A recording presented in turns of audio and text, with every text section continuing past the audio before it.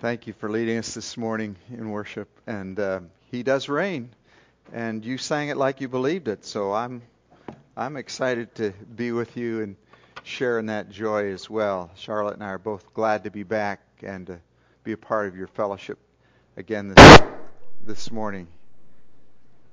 This has been a hard time for many of you, maybe all of you, if you certainly know the family here at the church. And Chris was though a short part of my life, the last 2 years, but very meaningful relationship nonetheless. And I remember when I first heard of his illness, came to visit him, and he just pressed on. And I was so, and will always be, thankful for that witness and testimony of his life. And the hard thing was that last weekend we couldn't be here because Charlotte and I were at, can you believe this? I have a cousin that just got married for the first time. But she's the baby of the litter, as we would say. And so we were in Florida last weekend for the wedding. But we shared in our hearts and prayed for you often during these many months, but specifically this past weekend, especially for you, Robin, and the family. And it's, in a way, I was glad that we couldn't be here last week because I would not want to have preached last Sunday. I think that would have been a very hard thing, but my friend Bruce was here, I believe, and I'm sure did well with the Word of God and with you also. And if you don't know this about me, I'm not one that's trying to be innovative very much. I've been a part of churches that have done innovation, but I just kind of take my way through a passage of Scripture. So I've preached a couple of times into 1 John, and I thought, well, let's see what's next. And that's what we're going to do this morning. We're going to see what's next. Though I think there's some application for us, particularly for the season this church finds itself in, your church finds itself in today. So would you turn with me to 1 John chapter 2, way back at the end of the New Testament. 1 John chapter 2, beginning with verse 18, down through verse 27. 1 John 2:18 through 27. And I will read from the English Standard Version for us today. Children, some translations say, beloved children, dear children, it is the last hour, and as you have heard that Antichrist is coming, so now many Antichrists have come. Therefore, we know that it is the last hour. They went out from us, but they were not of us. For if they had been of us, they would have continued with us. But they went out, that it might become plain that all are not of us. Wow. But you have been anointed by the Holy One, and you all have knowledge. I write to you not because you do not know the truth, but because you know it, and because no lie is of the truth. Who is the liar but he who denies that Jesus is the Christ? This is the Antichrist, he who denies the Father and the Son. No one who denies the Son has the Father. Whoever confesses the Son has the Father also. Let what you heard from the beginning abide in you. If what you heard from the beginning abides in you, then you too will abide in the Son and in the Father. And this is the promise that he made to us, eternal life. I write these things to you about those who are trying to deceive you. But the anointing that you've received from him abides in you, and you have no need that anyone should teach you. But as his anointing teaches you about everything, and is true, and is no lie, just as it taught you, and there it is, abide in him. Well, my question for us as we begin is, what do we do when the kids start leaving home? I'm not talking about when they go off to kindergarten and first grade. That's a big trauma for some families. Or when they finish 8th grade or high school.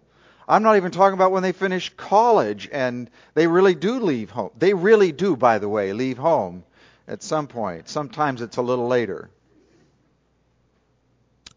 I'm speaking about this in the spiritual sense of what happens to many people, way too many people, who are a part of a church but leave. Now, I'm not talking about those. There was a day when there was the church. So if you left the church, you weren't a part of the church. But today you can leave a church and you can move 10 minutes away or 20 minutes away or cross town or whatever it is. And you can find another element of the church. We're talking about those who actually leave the church this morning. And they leave for all kinds of reasons. Some it's simply like this. Oh, that's my folks' church. Nice people, but I'm not into church at this point in my life. What do we say? How do we respond at times like that? Some do leave. Some do come back, by the way. And long before I knew I was going to be speaking here, partly because of the age I am and because I have time on my hands, I read articles about what's going on with the millennial generation, what's happening with Generation Z. And yesterday, for the first time, yes, I read about some of you who are 9 years old and younger, Alpha, A, Generation A. I don't make sense, right? I'm not sure exactly why you're being called that, but that's what I'm told. The sad part is there are some people, a lot of them, particularly of the millennial generation, those who would be in their 30s, and I'm just speaking broadly of their age, some in Generation Z who are basically in their 20s right now, who have departed. They check on the box when it says church affiliation, they say none. That number has gone from 8% who would say that back in 1990 when this church was young and just kind of really feeling its oats, to today when it's over 30%, and particularly of those who are in the millennial generation. So as Faith Bible prepares to move through a transition, there are all kinds of questions that your leaders will have to work through. And one of them is going to be, and I can promise you this from my own experience, there'll be some people who will come and there'll be some people who will leave. How will we live in the process of all of that? That's what I want to speak to you today about, how we live. I've got a list, I think, up on the screen of a couple of reasons why people leave. 27%. This was the number one reason just a few years ago, simply because I wanted a break from church. Have you ever heard that? The ninth reason I chose to this is not on the list on the screen, but I chose to spend more time with friends outside the church. Almost sounds good, doesn't it? But something wrong with that. One of them on the list is this: I'm tired of feeling guilty about how I live my life. That says something about preaching. It also says something about one's relationship with God. One of them that I think about a lot is this: I just can't handle the hypocrisy. And there's been a lot of hypocrisy in the church over the years, and in my life, and in my church, and in my life probably as well. Young people look and they just don't get it. They wonder why, if the church is a people of love, why there's infighting. Things get said, people are hurt, all kinds of. We as believers need to recognize that we're really, as Calvin Miller used to refer to him, and I oftentimes do, we're just Muddites. We're mucking around in the mire of our own experience and our journey, and it's not always easy. If we could just be honest about some of that, perhaps our younger generations would be able to see, oh, the church is not meant to be perfect here on this earth, but we are achieving what God has given to us and seeking to be more like Him. The bottom line really is that some people leave because they don't appreciate the exposure of the church, what it looks like, but some, they're just plain in opposition to the truth, and that's what this passage of Scripture says. Now, even though this passage is about those people, and we're going to talk about it because we want to be faithful to the Word today, we're talk about those who are opposing the truth. I think the response when people struggle and maybe leave our churches, we need to respond the same way as we find in this passage of Scripture. So look at this complex statement with me, and in the process, let's see what our response should be or can be as we apply this word to our lives across the board. And it's very simple. The outline is very simple for you today. There are three practices in our response that this passage will tell us. The first one is this. It's found in verses 18 and 19 and then in verse 26. And that is, as children of God, we need to be discerning. Can you remember that? Keep discerning. Now that's a big word to some of you and simple for most of you, I'm sure. But what I mean is stay sharp. Be astute. Think. Now some of you are born feelers. You think those, so think. Some of you are thinkers. You feel. Some of you need to work on the feeling part a little bit more, I'm sure. But just remember this. In the Church of Christ, the reason why Christianity is different than so many other religions is because God calls us to think. And if I can hear a faint echo, I think it's Chris saying amen to that right now. Because at least that's how I perceive him. Sometimes when somebody leaves the church, I have been tempted to say that they're just the riffraff. They're just, they just don't, there's something wrong with them. But that's not the issue. The issue is, who are we? How will we respond? And the Word of God calls us to discern, be discerning. Now keep in mind that maybe even foundational to that is that we keep loving. We keep loving and we discern. So that's why, John just does this again and again. Here at verse 18, it's the fourth time of 9 times in the first writing of John where he refers to them as children, dear children, beloved children, spiritual proteges. They are loved by John. They are liked by John. They have issues, or this would be no reason for this writing. They have issues, but he loves them and he writes to them in such a way. And that ought to be our response to all around us, that we would love them, but in that we need to be discerning. So look at verse 26. John is saying, don't be like the Pied Piper who entertains children to death. That's not what we're called to do. That's too easy. The Pied Piper is far too deceptive. We are to be people who discern what is going on in and around us, and then we respond accordingly. So with that in mind, there are a couple of words that are highlighted really in this passage that help us to think about what John thought the church should be discerning about. Do you know what they are? Can you pick them out? The first one is about timing. The second one, well, of course you can. It's on the screen already. So it's about timing, and it's about opposition. Those two things in particular. John very clearly in this passage wants us to see there is something important about recognizing what time it is. And I don't even have a watch on, but I think I can see it up there. Okay. Yeah, I know what time it is. He's not talking about the hour on the clock, is he? He calls this time, verse 18, this last hour, which some people say, well, I take my Bible very literally. Well, you can't take this literally, because he can't be talking about the last hour, because if it was the last hour, the hour would be over before the ink ever dried. Right? So, on this letter. So he is speaking about something bigger than that. And of course, then we start to look at the other places in Scripture to see, what is this last hour about? What is this, another parallel phrase, what is this last day all about? And some of you better than others perhaps, he's speaking about a season in history, an epoch, a time, a period that we are in. Matthew 24, verse 36 says, suddenly, dramatically, this hour will end and no one will know when it comes. It's going to happen. Or Acts chapter 2. Acts chapter 2, there's a prophecy in it from Joel. And it's an amazing statement. Joel writes, and Peter repeats it, that in the last days it shall be, God declares, I will pour out my Spirit on all flesh. So we're starting to sense that this is just a picture of what's going on in this last hour, these last days.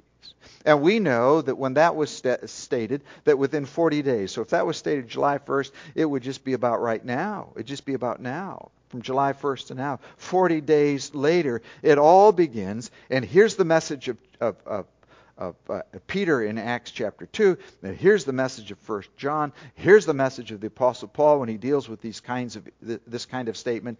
Be alert. Be discerning. Think. Don't get sloppy. It's the last hour. Don't quit work. Paul in another place. It's the last hour. Don't forsake your calling. It's the last hour. Some people read this and they think, well, that's kind of ridiculous to say. No, it's not. If we are to be a church in the 21st century, we must be a people who are discerning of this hour. And there are a lot of things to know about it. I mean, someone could do, not me, but you could find somebody to do a whole series on what's this hour like? And what's it like to live? And certainly the church here needs to think about that in terms of its future. What's this day like? Living in Oak Ridge, here in the year 2019. Discerning. We don't know a lot of things about this hour. We know about things that are going to happen during this hour, and some of it is horrific with earthquakes and flooding and famine, all kinds of things. But one of the things we know is that this is a particular hour in history, and God calls us to finish strong by being a people discerning of the times. It's a long race. Brothers and sisters, you are just in the midst of it. Some of you young people, you're just beginning it. It's a long race. Our son Tim, last year, he's pretty good at finding deals. So Allegiant must have just been starting here or something. He got a round-trip ticket to Denver for $70. And he went out there to do his annual retreat as part of the staff of his church. Somebody gave him a cabin to stay. Not bad deal, right? It was cheaper than staying here in the Smokies. And he went out there in the wintertime.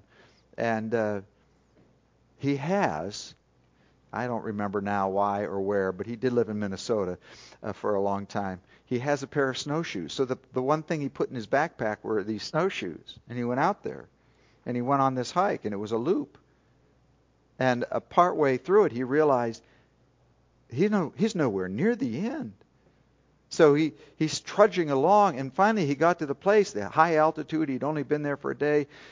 He can hardly breathe. And he's wondering, how will I finish this? And the only way he finished was he was determined to put one foot in front of the other and keep going and pressing on and trying to be careful about what he did next in the walk. That's what we need to be doing. We need to be discerning. We need to be thinking about our time. But not only our time. Secondly, we need to be discerning the opposition. We need to know who we're up against. And brothers and sisters, we are. And the Bible describes this as a spiritual battle. You know that. And I know that as well. But Paul goes on in his writings in 2 Thessalonians, and he refers to the Antichrist as the man of lawlessness. Lawlessness. And then we find in other places in the Scripture that he's referred to as the Antichrist. But here, look at verse 18. In verse 18, it's not that there is one Antichrist, because I don't know who that is. Some of you know, but I don't know who that is. All I know is that there are Antichrists that were present in the 30-year-old church, when the church was just beginning. They were there already. Many, he said, have come. Many. How many? Many. That's all I know. I wonder how many there might be in a 2,000-year-old church. Many, at least many. And they would be referred to in Jesus' writings in Mark chapter 13 as false Christs, plural, or false prophets, plural. And verse 19, John goes on to say, in effect, that there were those who went out of the church, and now they aren't in the church because they left, and they left because they weren't of us. You can see that. And in the ESV translation, what I want you to see 5 times in this verse, the use of the word us, us, us, us. It's not about your church or some other church. It's about the church, our place, our church. I like to think of it as the usness of the body of Christ. People say, well, I go to this church and I go to that church. And I'm going, no, you don't. If you just go to a church, that's not what the Word of God calls us to do. We're to be the church. We're to be a part of the church. I'm a part of an assembly of believers. That's what we're to be. And there are some who will come to a church, but John says, within them is the spirit of the Antichrist. Now, are you following the news at all, the Christian news? There's a preacher my son and other young people know his name much better than I, though I should have known it better. Joshua Harris. He's made the news in the 20s, in his early 20s, which is way too early for anybody to write a book, except he wrote one, became very popular with young people, called I Kiss Dating Goodbye. And he called the church, a lot of the just say no to immorality stuff came out of Josh Harris's writings and in the news. And then he was mentored by some of the great preachers of his era. He just came up and said, I don't believe it anymore. And he's not talking about the dating stuff. He's talking about Jesus. Pastored a large church. Says, I don't believe it anymore. I'm no longer a Christian, he said, this past week or the week before. I can't figure that out, except when I read this passage of Scripture. Or Charles Templeton, those of us who are older. Some of you may know that name. He was going to be the great next evangelist, not Billy Graham. And one day, people had influenced his life and his thinking, and he said, I don't believe it anymore. Billy Graham went to see him. Templeton had a great sense of pity for Billy Graham, that he was still going to preach this gospel. And Templeton, as I've read, in his dying days, just the saddest of all people, because he had no foundation, no firmness in his life. They're not of us, John would write. To be not of us, listen, doesn't just mean that they don't care, it's not important to them. No, when people have been exposed to the gospel, when people have heard the truth, when people have said yes to it in some way, and then they say, no, I don't believe that, they are in opposition to Christ. That's what this passage says. It's not what I say. That's what the Bible says. Were these people credible? Yeah, I think so in a way. Did people like them, these antichrists? Yeah, I would think they liked them. Why would John be writing about them if they did? Did they have influence? I think they probably had a lot of influence. That's why John writes about it as well. Did they try to take other people with them when they left? Maybe. That might be part of John's concern. Maybe they went down the road and started something. Some of them were legalists, from what we can tell in the Scripture. They just wanted to go back to the law. That makes sense as you read your New Testament. Some of them were denying the humanity of Christ. Some were denying the deity of Christ. This passage says, be discerning about the times and about the opposition, because of what we're going to see in just a moment, that we need to be people of Christ. Whatever you want to call them, here's what they were. They were revisionists. Revisionists. Remember that word. They are people who rewrote the story. There are people, and some of them even it's not a part of our Bible, but other people wrote things about Jesus that just didn't coincide with the Word of God. They were in opposition because they rewrote the story of Christ. In Galatians 2:4 tells us that these are false brethren. False brethren. That sounds like an oxymoron, right? How can you be brethren and be false? But they were false brethren who had come to spy on the believer's freedom. So look at verse 22 of our passage of Scripture again. It makes this very clear that any one of these, quote, antichrists denied that Jesus was the Christ, that they were the liar. They were the liar, not those who held the truth. They denied who Jesus was. And when they denied who Jesus was, they were actually denying who the Father was. Even though they wanted to still be attached to the Father, they could not be attached to the Father. And that's what you need to remember even in terms about other religions like Islam. People say, well, we all pray to the same God. No, we don't. We can't possibly know the same God. Can't possibly. Why? Because of what John writes right here, that we must be people who embrace who Jesus Christ is, fully God, fully man. That's what we need to be discerning about. And listen, brothers and sisters, in the body of Christ here, we need to just be careful about this. We need to be careful about this. Not long ago, I was helping a friend move. I don't do that, by the way, as much as I used to. So it was actually about 5 or 6 years ago now, in case anybody has any ideas. But you know, they just were moving in town, so they rented a U-Haul, and then you got the little ramp. You know how narrow those ramps are? Man, they're narrow, especially when you're backing up, holding a heavy piece of furniture, and that's what I was doing. And people were watching. They wanted to make sure I wouldn't fall, partly because of my age, probably. But nonetheless, I wanted to be careful, too. That's all I want you to remember. I wanted to be discerning about where I was stepping, what I was doing next. And some of that is what we need to remember as we think about this passage of Scripture. Just for a reference point again, turn just a page over to 1 John chapter 4, since you're right there. 1 John 4, verse 2. By this you know the Spirit of God. Every spirit that confesses that Jesus Christ has come in the flesh is from God. And every spirit that does not confess Jesus is not from God. This is the spirit of the Antichrist. This is the spirit of the Antichrist. So discern. Some of you say, well, I just believe it. I just believe it. I said that once. When I went to seminary, after going to a Christian college, they said, you have to take a course in apologetics. I said, what's that? I didn't even know what it was. How discerning is that? Not very. I remember back a class in college, Philosophy of Christianity, taught by by Grady Spires. And there was a young man in our class. His name was Dick Hodges. And I remember sitting there. Dick was a year older than me, about half a year ahead of me in school. And we were in the same class. And he kept raising his hand, kept asking questions, wondering about this, wondering about that. I saw him recently. He's still a man of the faith, no question about that. But at the time I thought, what's wrong with him? What's wrong with him? Doesn't he just believe? I just believed because I was raised in the church. I just believed. No, we must be discerning. We must understand the depths of the gospel. So that's number one. The other two will come quickly now. There is this need to keep discerning, but there is a need to keep confessing. Keep confessing what? Keep confessing our faith. Look at verse 20, 21, 23, 27. Let me read a couple of them for you. Again, verse 20.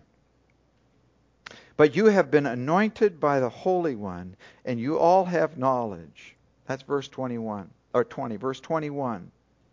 I write to you not because you do not know the truth, but because you know it, and because no lie is of the truth. Now go down to verse 23. No one who denies the Son has the Father, but here it is. Whoever confesses the Son has the Father also. And then verse 27.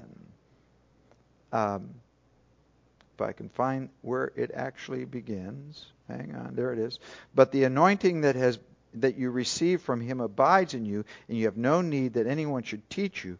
But as the anointing teaches you about everything, and is true, and is not a lie, just as he has taught you, abide in him. So what you want to see here in this passage is while we are discerning, and I'm just kind of pulling us through the passage 3 times here, all the way from top to bottom. The second thing that we need to see is that we are to be people of confession, confessing, or affirming, or openly speaking about who Jesus Christ is. It's not just a matter of knowing.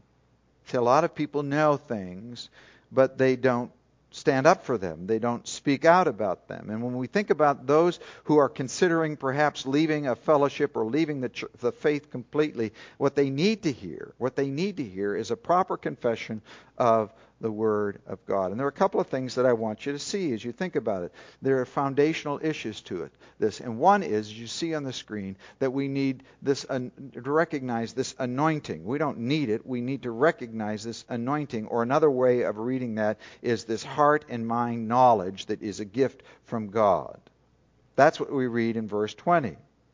You have an anointing from the Holy One. You read that? Who has it? You have it. I have it. Verse 27, this anointing that you have received, it says, that you've received from him remains. So did you go out and get it? Did you go out and figure out how you might obtain it? Did you pray and say, God, I want this anointing? I hear that all the time in religious circles. Not according to this passage of Scripture. Now I'll tell you, John uses this word differently than other people. The Old Testament, in fact, he's the only one that uses it this way. In the Old Testament and in James 5, when it speaks about anointing, it does speak about taking some oil. It does talk about actually placing hands on an anointing. That's part of the Word of God. Paul uses it in a slightly different way, but it's something that you obtain. But here's what we need to see. John is saying, all of you in the church have received this. So brother and sister, do you have the anointing? It's almost blasphemous when I hear it. When I hear people talk about some flash guy on a platform or a woman who gets up and does things, and somebody says, "Oh my goodness, they have the anointing." So do you. So do you. Young people, if you know Jesus, so do you. You ought to say, "I have the anointing." Don't be afraid to say that. Jeremiah, can you find Jeremiah? That is, I can because I got a ribbon in it, so I don't know about you.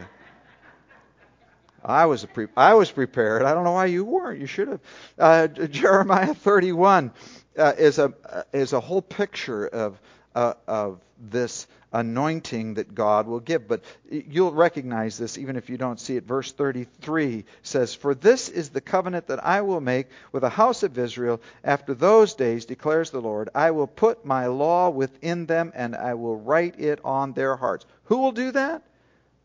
God will do that. Are you going to do it? "I'm going to write it on my heart." No, God is going to do that, he says.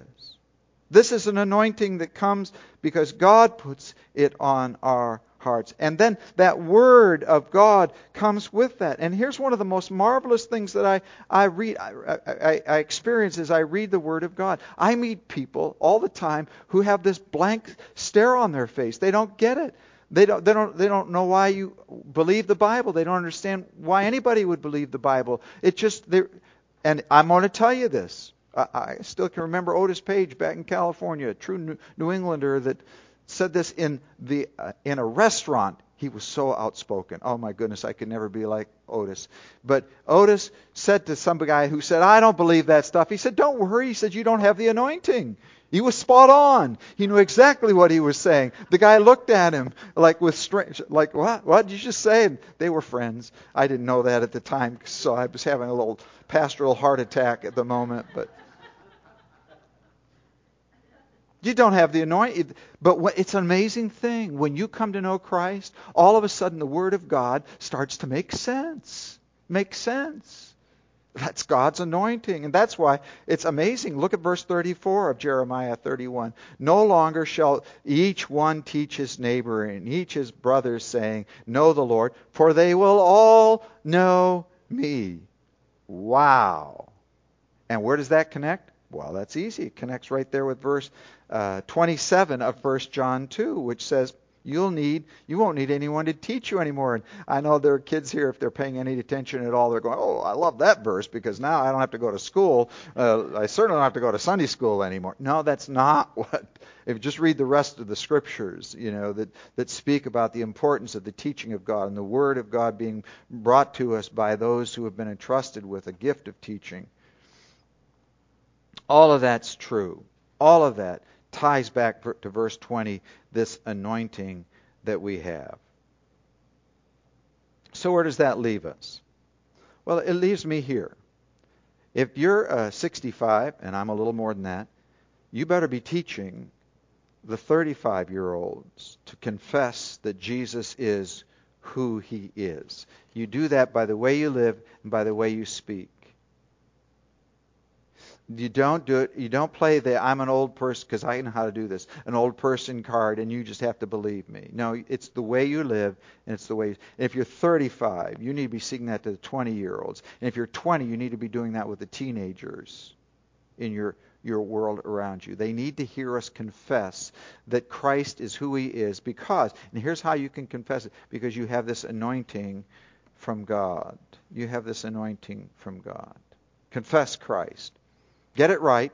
Make sure you're speaking what the Word has said. Don't waffle on this, please. This is what we need to be doing in the season of the last hour. And then there's this last word that we see, and we're almost done. And that's this, that we need to keep remaining. Keep remaining. You can't miss that, can you? Verses 24 through 26, verse 27. This translation says abide. The NIV says remain. I want you to just think of those words. Keep remaining in this faith, in this Christ, in this church. And here's what's interesting. It is only here that the imperative is used. You know what that? I know you know what that means because of Pastor Chris. If it's the imperative, it means this is the one statement in the whole passage that you have before you to do. The rest of it is who you are, what the world is like, describing it for us, who you are, what we're to be doing in terms of living this anointed life. Here it is. The command is to keep remaining in Him. Immovable. Does that mean rigid? No. Does that mean legalistic? No. What does it mean? It means when it comes to who Jesus Christ is, I shall not be moved. I will remain. I will reside. I will make my home in Him. I'll make my home in Him. Gen Z, Generation Z. I know about this because I've got teenagers who, in my grandchildren, who are in Generation Z. Just for your knowledge, they're not looking for easy street faith. Some of them are actually looking for something that will challenge them. I read a book not long ago called Essential Church, and here's a statement from it. We won't keep them, this generation that's coming up, we won't keep them by adding complex structures, by making them jump through our hoops. We won't keep them by dumbing down the gospel. We won't keep them by asking less of them. And we won't keep them by just huddling together, saying, well, this is just who we are. And so his outline is very simple. We need to simplify, we need to deepen, we need to expect, and we need to multiply. Can you remember that? We need to simplify, we need what we're doing, we need to deepen our conviction, we need to expect more of us, not less, and we need to multiply. We need to keep thinking, how does this grow? All of this comes out of the life who is abiding in Christ. All of this is about what it means to remain in Him. Now listen, some of your kids, I don't know what will happen to all 11 of our grandchildren. Some of them may depart from the faith, maybe for a season. One of my friends helped me years ago when I was a worrying pastor.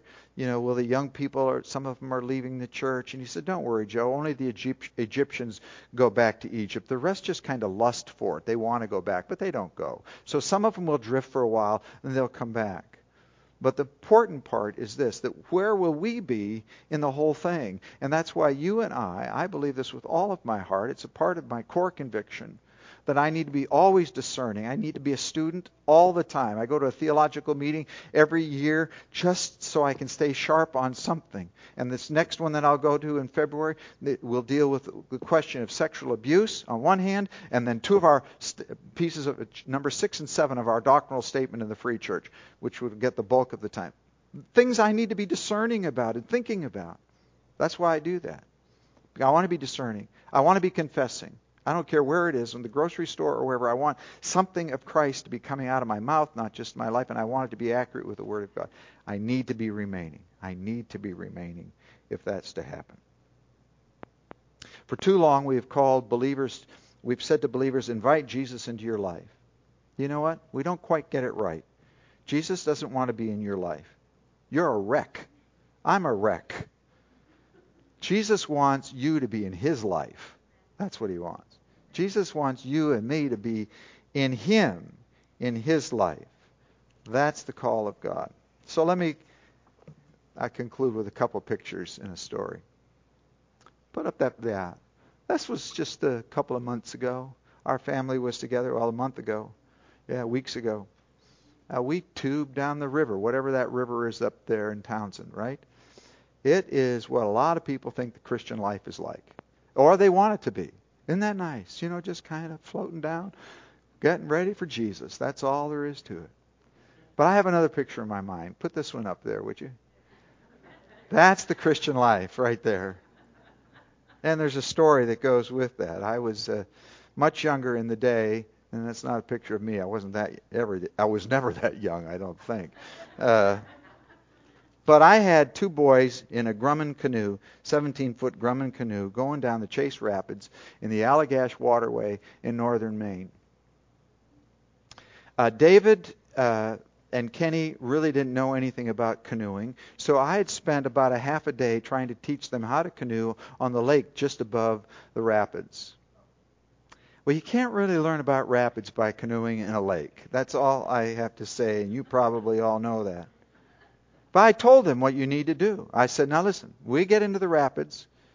You got to keep the bow of the canoe heading straight down. If the river turns, that's where you're going. It's not like it's like this, but it's straight with whatever the flow of the river is. You've got to go with that. And then you got to keep paddling. I kept it pretty simple. You got to keep paddling. And then I said, if I ever say get out of the canoe, get out of the canoe. Simple, right? So that was kind of my lesson. And we got into the Chase Rapids on the Allagash Wilderness Waterway, and we hit them pretty hard. I said, keep paddling, guys, and they did. Downstream, guys, and they were for about 100 feet. About 100 feet, I think it was. And then guess what we got doing? We got going sideways. Now, when you go sideways, a 17-foot canoe in those kinds of rivers, you're going to kind of find something that's not going to move called a huge rock. And sure enough, we did. And we got so that, well, I had to say to them as I got out of the canoe first, and it was cold, I said, get out of the canoe. And I told them already, you get out on the upside. Because you get on the wrong side of that thing, you can get really sucked underneath this canoe. And they didn't get out. They just hung onto the rails. This is what they did. Now, it wasn't because they were cold. They could not let go. Now, good coaching doesn't just scream at people, because if you scream at people, they just freeze even more. But I screamed at them. Get out of the canoe! And eventually they did. And what would be today a $1,200 canoe had a nice crease in the side of it because it was aluminum, not like this picture. And we got to help pay for that canoe together. I did, and their fathers did, who were with us also. But that's one of those pictures in my mind that I've had, obviously, for the last 40 years of my life almost. It's you got to keep paddling. You got to keep paddling downstream. You got to go where God leads you. You've got to keep the bow going in the right direction in your life. Are you committed to doing that? That seems to me the best way for me to picture, at least, what John wrote to the church, that was to be discerning, continuously discerning, not just once, write it down, discerning and confessing and remaining. Lord, help us to live this life the way you intended us to, for the sake of Christ, for the sake of his glory. And may all of us, even those who are perhaps new in the faith here in this room today, young in Christ, just say, thank you, Lord, that you have anointed me with the truth of your word. Now I'm going to live in it by your strength. And we pray this in Jesus' name. Amen.